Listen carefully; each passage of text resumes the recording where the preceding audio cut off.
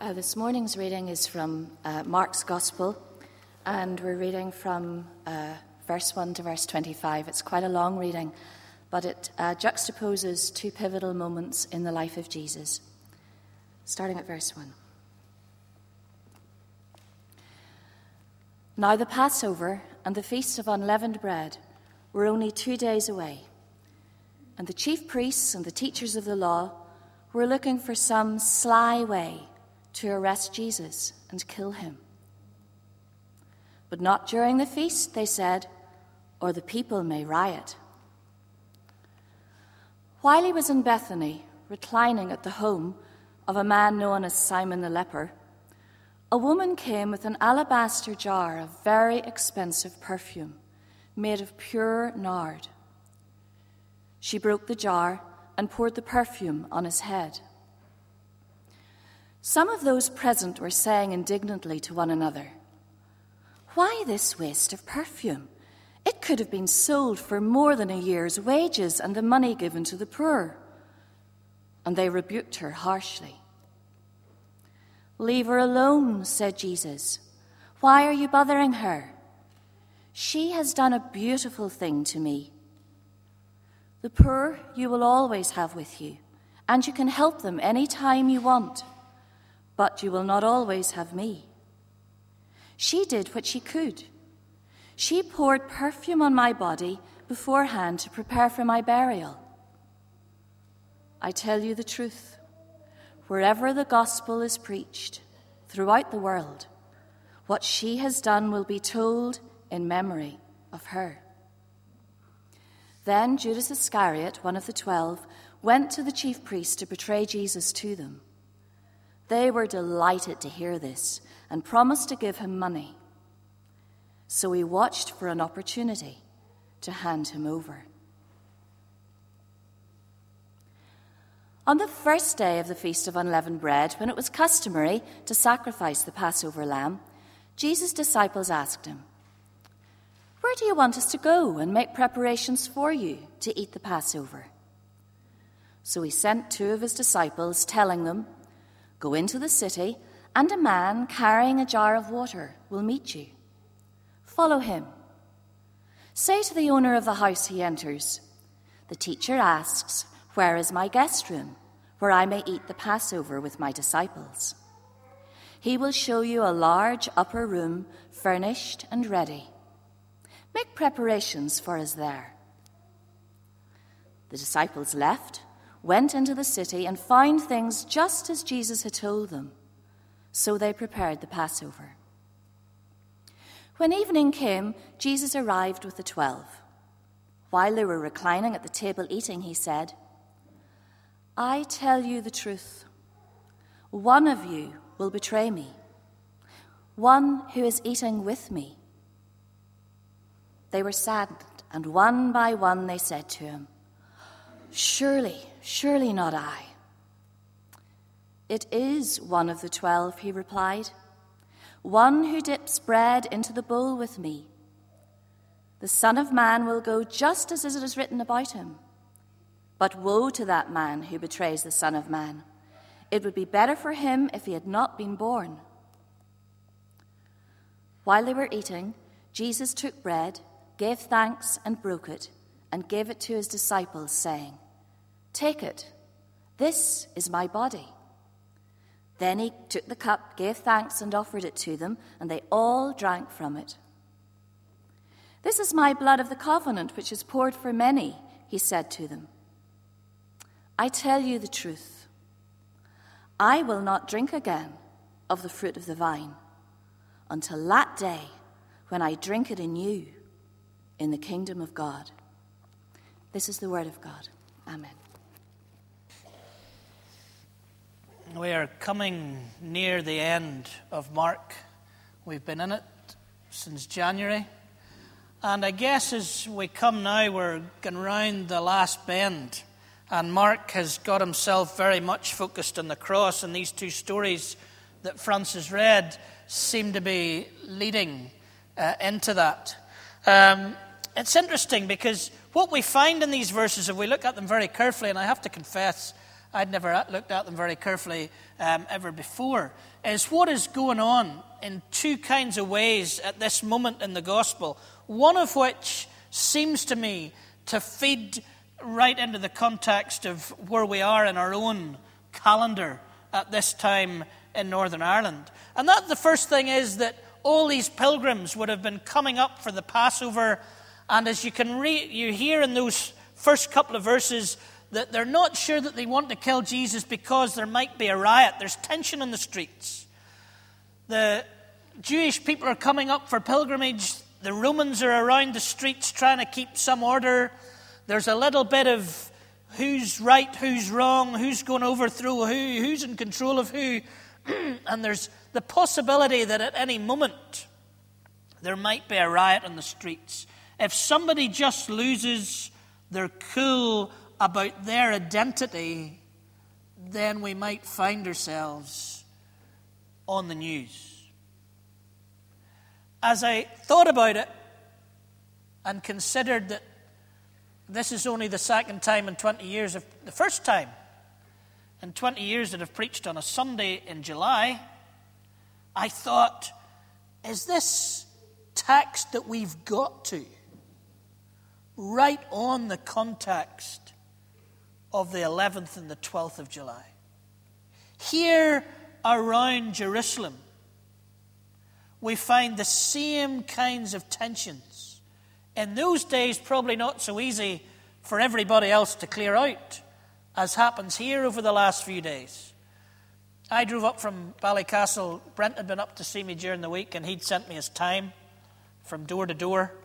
Very dangerous, youthful thing to do, but I had it in my mind the whole way home yesterday. Could I beat Brent's journey home, knowing that I was closer to Ballycastle probably than he was? But I couldn't believe how easy the journey was, because by the time I got off the Ballycastle line onto the Portrush Ballymoney line, I realised there's hardly any cars on the road. And it seems to me that much of Northern Ireland has cleared out. Maybe as a result of the tensions of the late 90s and the early part of this decade. But we're in that kind of moment where we're frightened at times. I was talking to the said Church of Ireland minister beside me, who is a very charitable man, and we will not blame him for the cutting of the grass. That was our own fault. But he said to me that the last time he'd went to a 12th of July parade as a minister, he said he was at the front of this parade as it started, and he said the noise of the drums literally frightened him. So if they frightened a Protestant Anglican vicar, what would it be like if you were a young person or a child in an area where these guys want to march down and it's not your community or your culture? And in the midst of that, there's tension that at any time might boil over.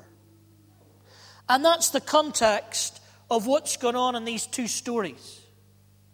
And it seems that underneath that annual tension, no doubt, when the Romans were in control, there's something else happening this particular year. Because it seems as if the religious leaders are sort of dodging around the corners of streets, seeing if they can find Jesus or anybody that might take them to Jesus, because they want to do it quietly and they want to get rid of him, but they don't want all of the people to know that they want to get rid of him, because that and the tension might cause a riot.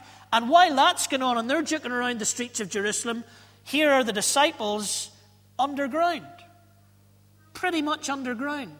Jesus sends them to find a guy who's going to do a sign by water on his head in order that the disciples would know who it is that has fixed this room, that they might go and have the Passover, although Jesus has more intentions for it than that, in this upper room. In the midst of the national tension, there's a tension between this community of Jesus followers and the religious leaders who are trying to put him away. And in the midst of that, we have these two fascinating stories. The first, the one that we're told we'll remember in Mark's Gospel. Mark doesn't say, do this in remembrance of me in the Lord's Supper, interestingly. He leaves the memory part to the woman who has come in to anoint him for his burial, he says. It's interesting from this point to the end of the gospel, because from this point to the end of the gospel, the men are pretty darn hopeless. But it's bookended with women who somehow have the courage to do the right thing. And it would be good at times in our churches to remember that as we come to the most important part of the gospel for most of us, that it's the women who shine. And none of the men can be trusted. They're going to betray him. They're going to deny him. They're going to desert him. While it's the woman that seemed to get it. So this woman comes in with this expensive perfume and pours it over his head. Now you've got to ask yourself, as I've been asking myself for this last few days, is this some coincidence? That she does it and then Jesus recognizes it as, oh, this is like I'm being anointed for burial. Or is he telling us that the prophetic woman in the midst is this woman who gets it? She gets it. She's been listening. Destroy the temple. I'm going to have to suffer at the hands of the religious leaders. I'm going to die and be raised. She got it. Whereas Judas didn't get it. Peter didn't get it. Thomas didn't get it. James and John didn't get it. They still thought he was going to have a political revolution. But she somehow intuitively knew and did the prophetic thing and anointed the king as Samuel anointed Saul and David. The prophet in the story is this woman.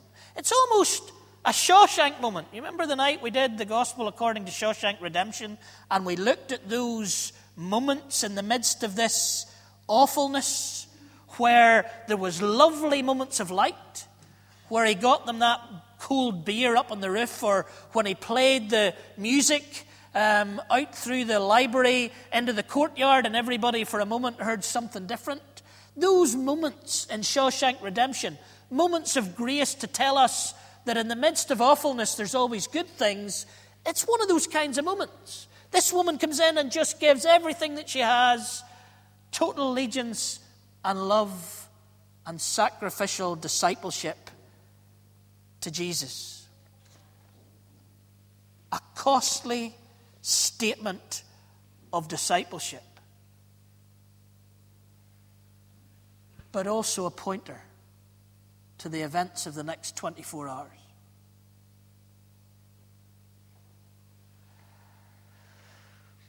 If we move to the Last Supper and come to Judas after that, we find another moment when Jesus is again trying to show them, look, this is what I've been doing, this is what I've been telling you, and this is the Passover, but from now on, these things of the Passover are going to become these things of my death. The way the lamb and the blood scattered shows freedom.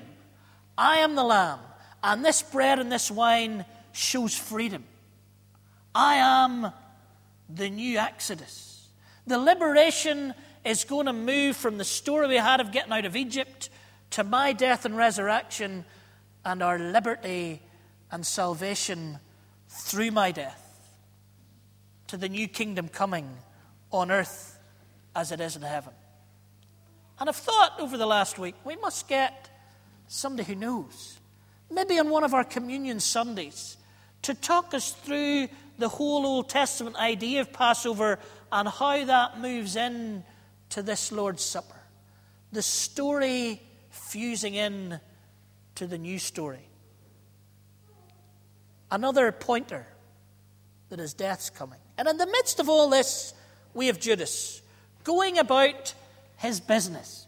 You see, as somebody said, if you looked at all the disciples and you gave them all a kind of a sort of a study in leadership, Judas is probably the one that you would think, he would be all right. He knows a bit about money, seems to be shrewd enough. He'd be a good leader. Send him to Union Theological College. The others, not so sure about them. Make sure you don't vote them onto the eldership.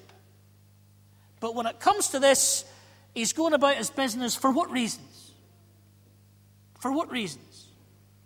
Well, I think it's interesting that Mark brings these two stories of one woman who gives an expensive outpouring of anointing to Jesus, and another man who sells Jesus for 30 pieces of silver.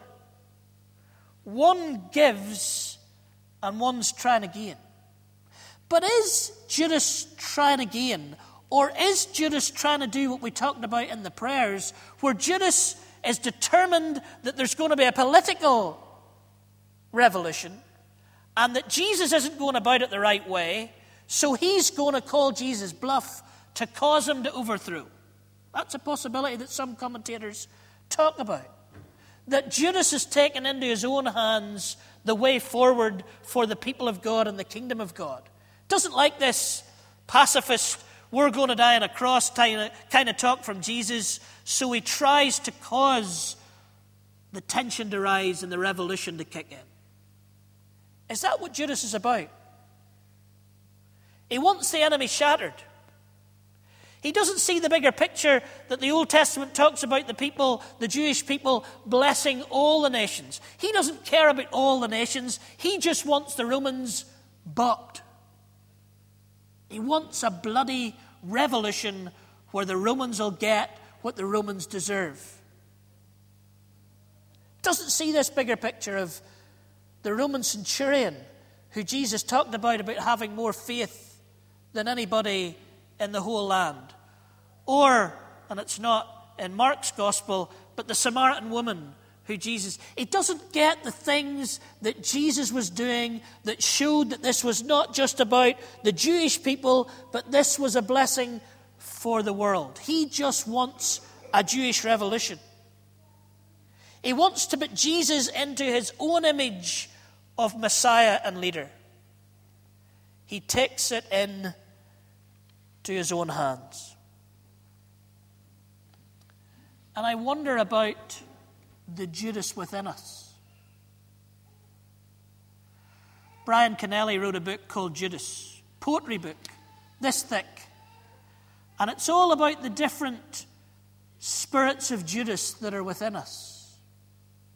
The different ways that we want to see our enemies shattered, or the ways that we don't want to be sacrificed for the good of the rest of people, or that we want to put on our terms who God is and what God's going to do for us. And I couldn't help but think, with the text and the context, about the 11th night and the 12th day. Sorry to be corny, but Judas was taking a traditional route. This is what the past told him might happen. This is what the past told him should happen. And Jesus was saying, no, guys. This is all about death. The king's not going to be enthroned politically on earth. He's going to die and be raised to life that he might reign in heaven. This is a different route. This is a different way. But as we light bonfires tonight, and I say we, because I don't think that even though I imagine in Fitzroy that I'm not going to be in as much trouble as when I said some of these things in other places, but it's we, isn't it? We're Presbyterians. We're Protestants. So whatever happens in the next 24 hours, we can't wash our hands off it completely because it's part of our story.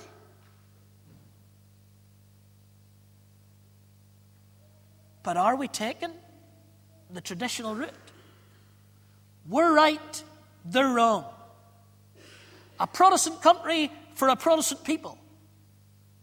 We're just going to bless ours. Is that what the message is going to be in the next 24 hours? Because it's what Judas wanted. Or will we take the Jesus route, which calls us to love our neighbours, but beyond that, to love our enemies? To sacrifice ourselves to bring the kingdom on earth as it is in heaven.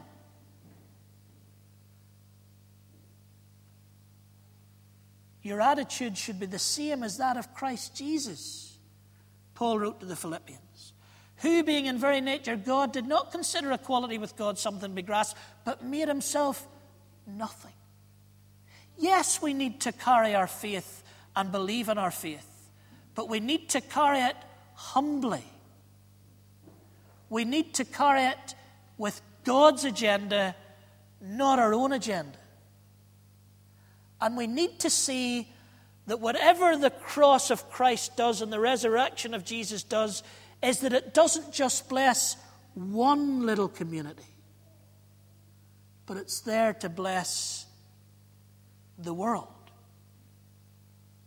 And that we need to walk out into the 11th and the 12th and the 13th and beyond to follow the Jesus that the woman tells us is right, and not the Jesus that Judas had made in his own image.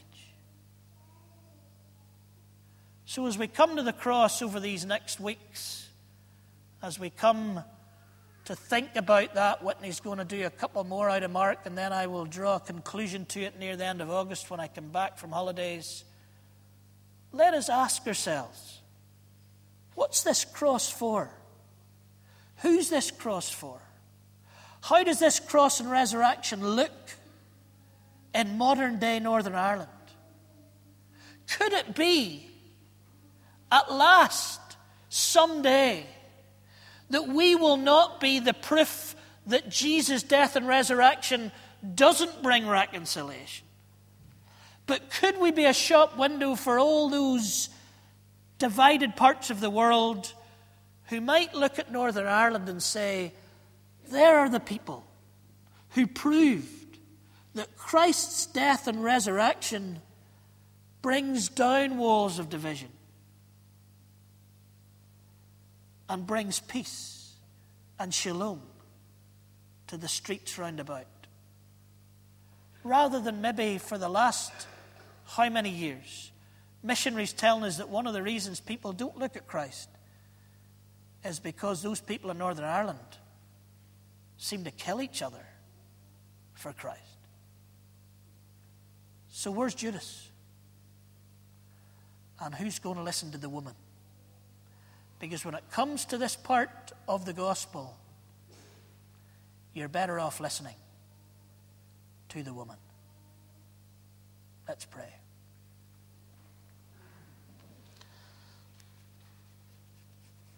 Lord, forgive us when we try to manipulate you. Forgive us when we try to shape you into our image and give you our agenda.